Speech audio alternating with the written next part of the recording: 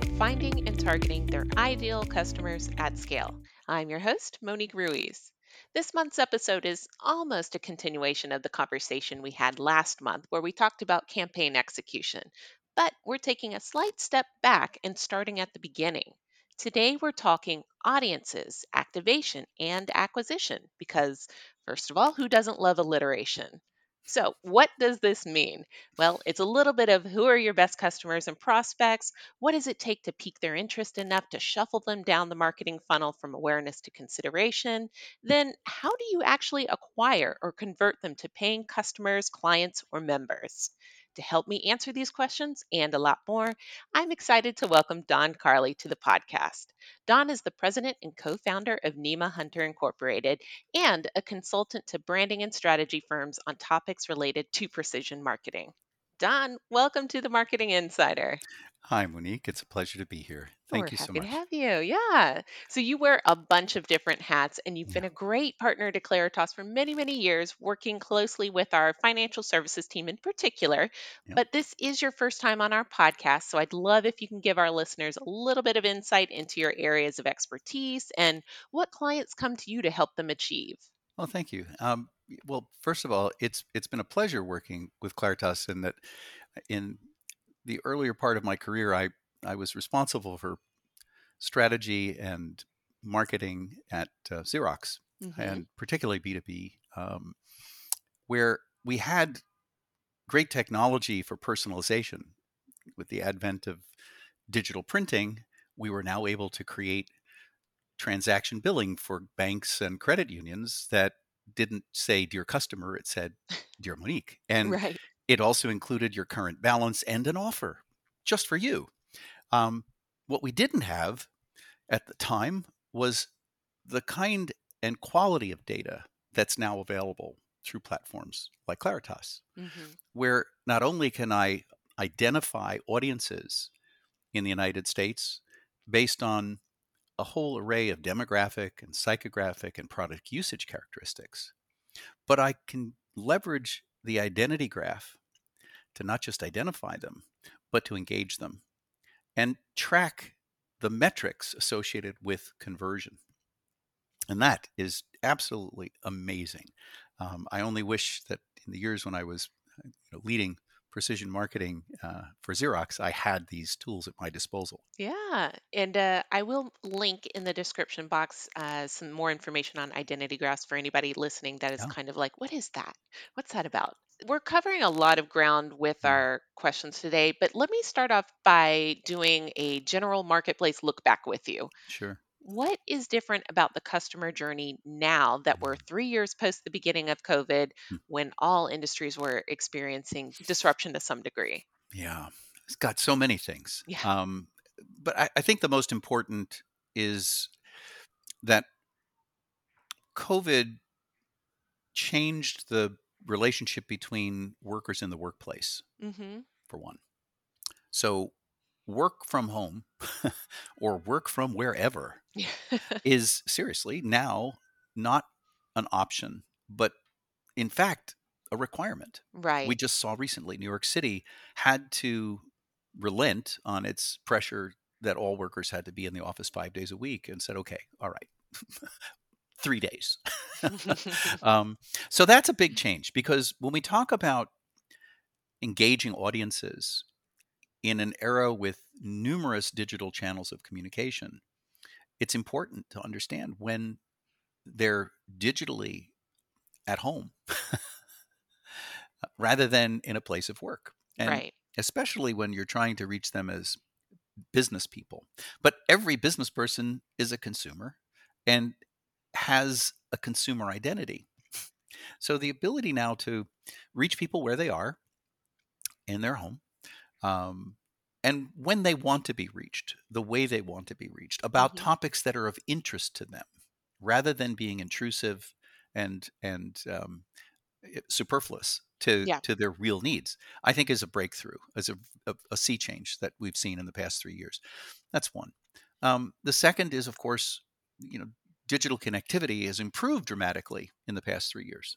We're now seeing 5G starting to actually reach practical degrees of availability and Hmm. bandwidth. And that's changed the kinds of media that we can serve. At the conference for XR and VR, people were marveling at the fact that you're now able to start streaming on 5G Mm. virtual reality, augmented reality experiences.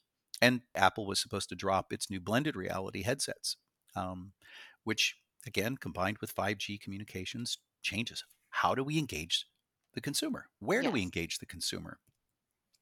It isn't necessarily um, in a physical location with a branch if you're a financial services firm. It's now a digital branch, a Right. virtual branch.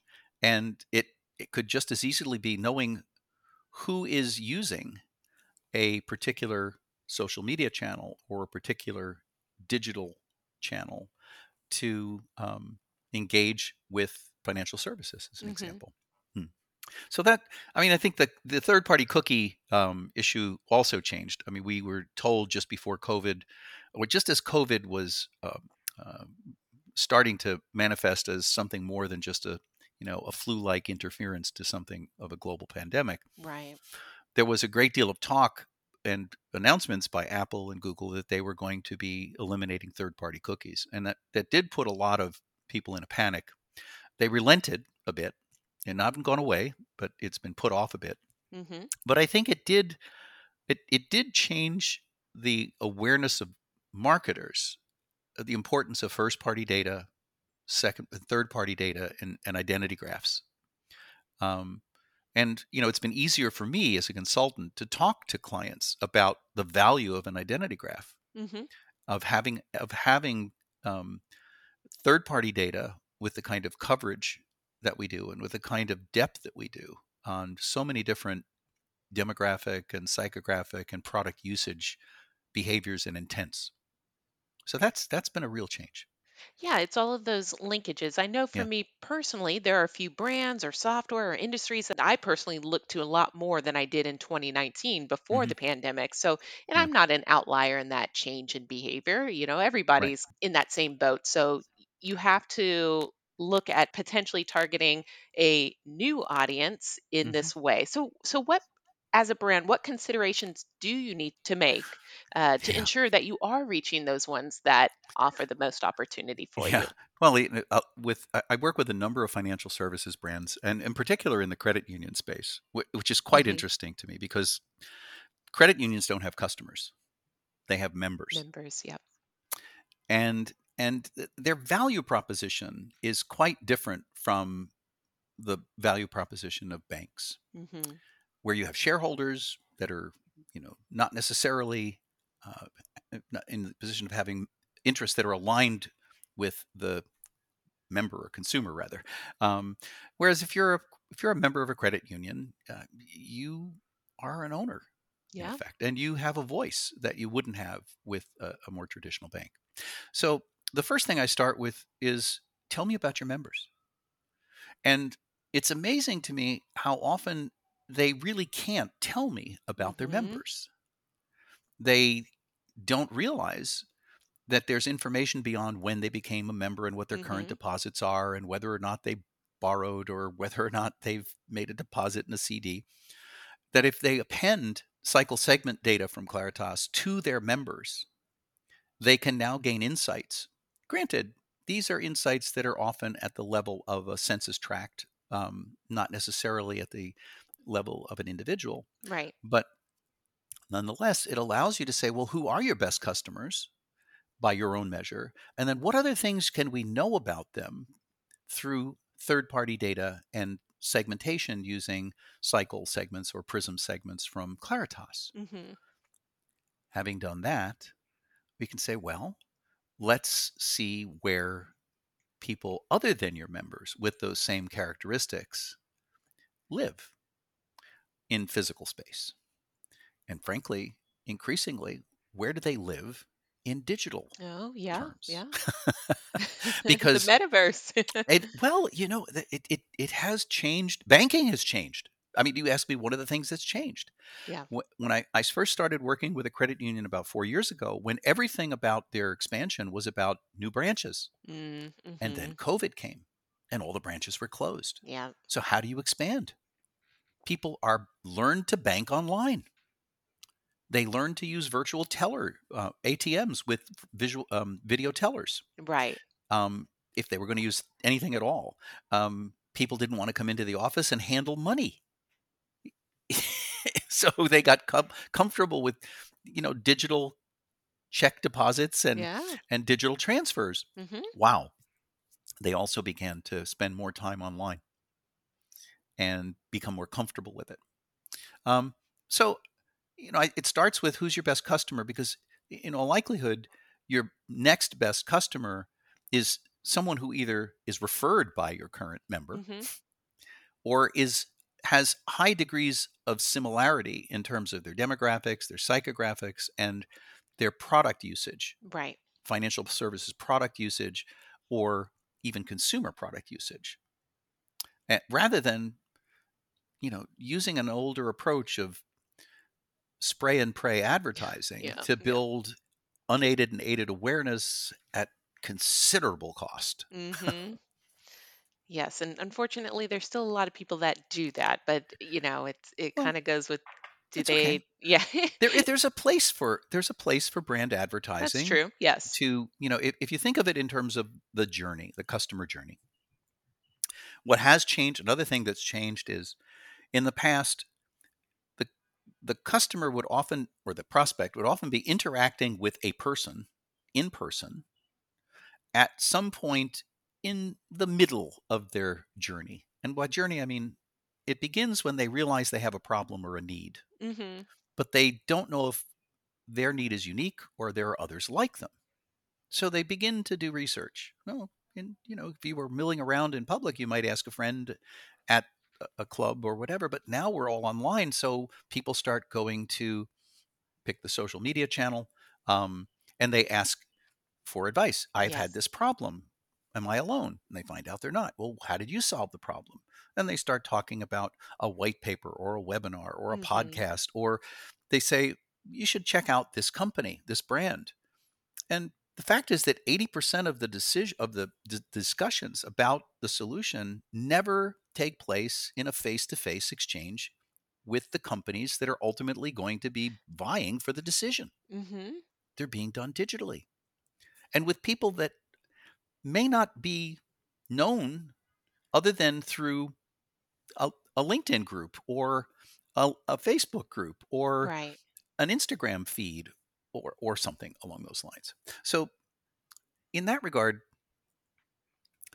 the journey has changed. It's increasingly digital, and it's increasingly making the the conversion step more challenging if you have not developed any engagement with the prospect Hmm. until they've pretty much gotten down to, well, I've narrowed the field. It's really between banks A, bank B, and credit union C. Right. And now it's all about interest rates and terms, and we'd like to think we're rational. But the fact is that a lot of decision making in purchasing, whether it's for business or for for consumer personal use, is emotional. Oh, yeah. Yeah.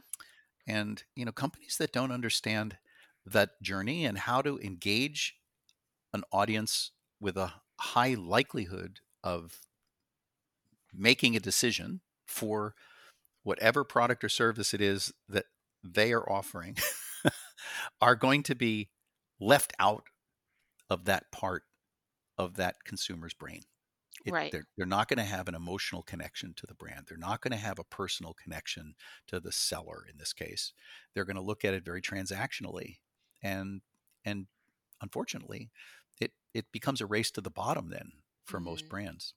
So, Yeah, you and I were talking about this when we were discussing getting together for this podcast. So I want to bring the listeners in mm, on the conversation. What's the difference between having market insights and having voice of customer data to help inform mm. your marketing strategy? Well, that's a phenomenal question, and so I tend to approach it in looking at market insight as data about a market seen from above. Okay. Seen, think of it as I'm flying above the audience, and I'm Hmm. looking down, and I'm counting how many there are, and I'm counting where they're clustering, and I'm counting. It's quantitative by and large. Voice of the customer, on the other hand, especially when it's gathered through ethnographic studies or focus groups or even surveys, becomes far more qualitative. And it is as much about how people feel and how they engage with you in physical space or digital space, um, through body language and through emojis and other Mm. aspects that don't really show up in a quantitative assessment of how many households are there in this zip code or census tract, Right. Yep. how many households that have a investable investable assets of at least $250,000 and an annual income of $250,000 and two children and have owned their house for at least 5 years. So market insight to me is very much about the quantitative aspects of the number of potential customers, the number of current customers, the market share that my brand has relative to other brands competing for the same decisions, Hmm. metrics like aided and unaided awareness or consideration rates. It might also be looking at a market in terms of quantitative metrics like net promoter scores. Um, Voice of customer, very different. So now, as I was saying earlier, I work with a branding and design agency in New York called Auto Brand Lab that is very much about looking at the the the audiences that we address holistically. We use a combination of quantitative and qualitative methods of analysis of third-party data like the Claritas data set that Hmm. allows me to do what what is called a total segment market analysis, where I can identify an audience in a zip code that are members of two or three or more cycle segments. And then I can query the data set for the households in the census tracts in that area to say, tell me about how many of them own a home versus rent, how many of them Right. have children over the age of 16 Hmm. versus younger children. Tell me how many have IRA accounts, how many, and I can start to build logical cases for why households with a certain set of characteristics that are largely quantitative market insights would be in market for a product or a service that I believe will satisfy a need that I believe they have or are likely to have based on Hmm. those characteristics. That, however, isn't voice of customer. Right. Yeah. Voice of customer literally requires either putting yourself in their shoes. And we often do that through ethnographic studies, where, again, with today's technology, I don't have to be physically with them, but I can get their permission to have them use an application on their smartphone and take me shopping with them, Hmm. or to let me spend time with their family and understand what a day in the life is like and what their ways of describing or reacting to certain stimuli are not just likely to be. It may also be quantitative or what I call quasitative research, where, and I'll give an example. We did this recently with a credit union client that has 250,000 members, and they identified a, a dozen cycle segments that were not only their best customers currently, but also had the best propensity or likelihood of being customers or members that would contribute to the sustainability and future of the credit union. Okay. So we said, well, we know that there are 300,000 potential new members in the boroughs of Brooklyn and Queens Mm. that meet these criteria. But Brooklyn and Queens are very different from Nassau and Suffolk counties compositionally, demographically. We're talking about different age groups, different ethnicities, Hmm. different political orientations, vastly different. So, can we use the same language, the same imagery in our outreach to engage them? How would we find out? that doesn't really reveal itself in the data that you have access to through market insights in a platform, whether it's Claritas or any other. So, but we can now acquire an audience. We can say, out of the 300,000, let's pick 50,000. Mm-hmm. And rather than making an offer to them, let's invite them to participate in an ethnographic study. Oh, okay. And Okay. we may now wind up having 100 people out of that 50,000 that we'll pay an incentive to, and Mm-hmm. we'll be able to do a 1 or 2 or 3 day ethnographic study with them to literally understand how they go about their lives in making Yeah. decisions. Another would be to say, with a larger audience, that same 50,000, having learned something first person, voice of customer, actual, language they use and experiences that they shared with us. Now let's pick an audience of, let's say, 1,000 out of the 50,000. And instead of doing an ethnographic study, let's field a quantitative survey. Mm. Now, very interesting in that we're able to now take advantage of platforms that can take natural language, ingest it into a large language model, Oh, yes. Yeah. and this is how it works. We can ask a question about, when you think of credit unions, what brands come to mind? Mm-hmm. And we get an open end. Now, typically, as a market analyst, I would wind up with 1,000 responses, and it would Right. be up to me to determine whether they were similar or dissimilar and how they should be grouped. So there's a potential for me as the researcher introducing bias. But now, as soon as they enter it, the natural language processing capability picks it up in real time, runs it Mm-hmm. through a large language model, and says, there were 5 other things that seem similar. Mm-hmm. So as quickly as you hit submit, it now comes back and says, Monique, um, you said brand X. Does another person said this? Do they mean the same thing? Uh, And yes or no, simple question. right. Right. And what that does is it disambiguates the answers. Yeah. But the second thing it says is, if you have one more minute, some other people said this about the brand. Mm-hmm. Do you agree or disagree? Simple answer.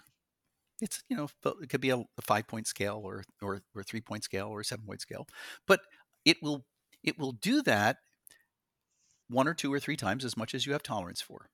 What that does is it takes all of that bias of the researcher out of it, because it's doing that same thing to 100 people in real time.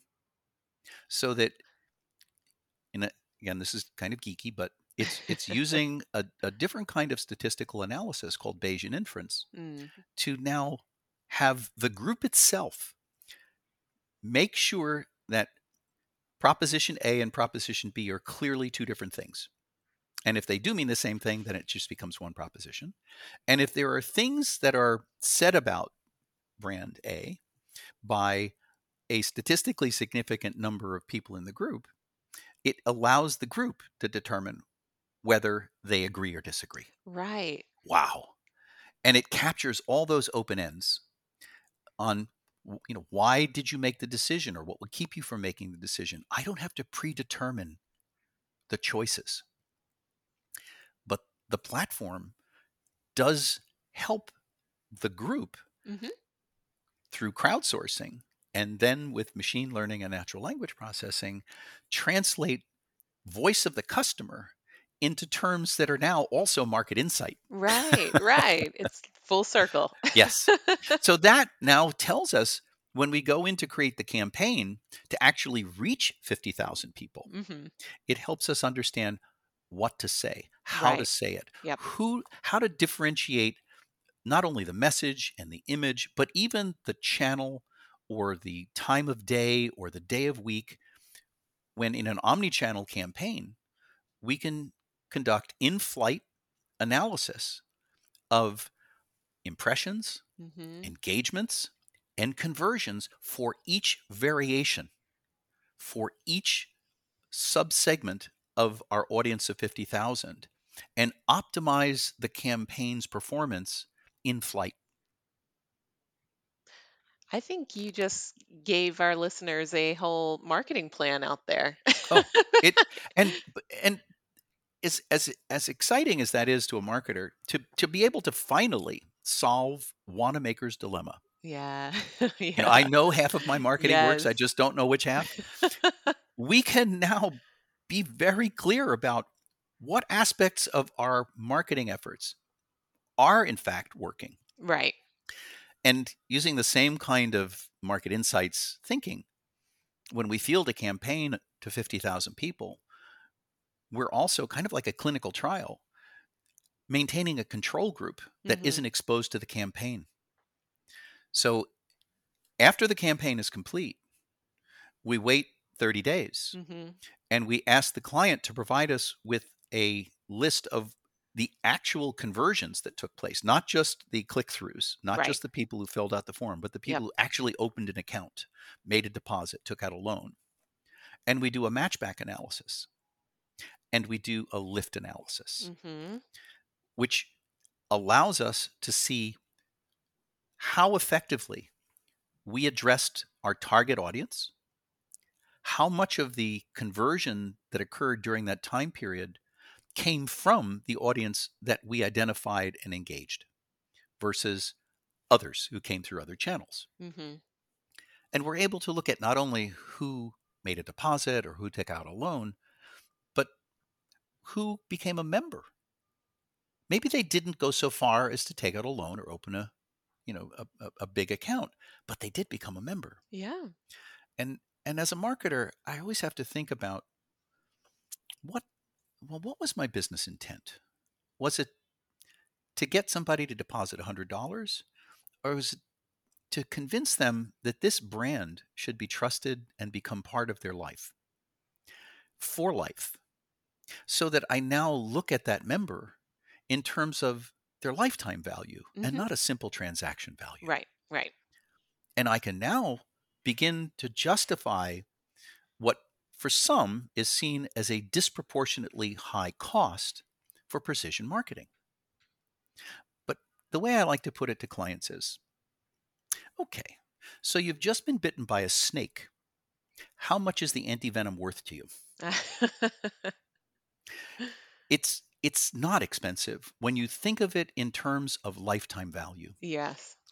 So if you're looking at the cost of a spray and pray campaign without knowing what you actually converted as a function of that campaign, and you haven't calculated the lifetime value of that customer or member, you really can't say that it was a good value. It may have, in Mhm. fact, been very expensive. I Right. mean, it is expensive as saying to someone, "Well, you've now got a very exotic disease, and we could give you tetracycline, and it costs pennies a pill, but 50% chance it might work, 50% it won't." Mm. Yeah. Or we could create a monoclonal antibody that's targeting that specific disease just for you, and yeah, it would cost $10,000, but we can tell you at a 99% confidence level, plus minus two, that it will cure what ails you. I'd be trying to find that 10,000. Exactly. So again, it's all a matter of how you frame it. Right. And that's a long way of answering your question, but that's the difference between market insight and voice of customer.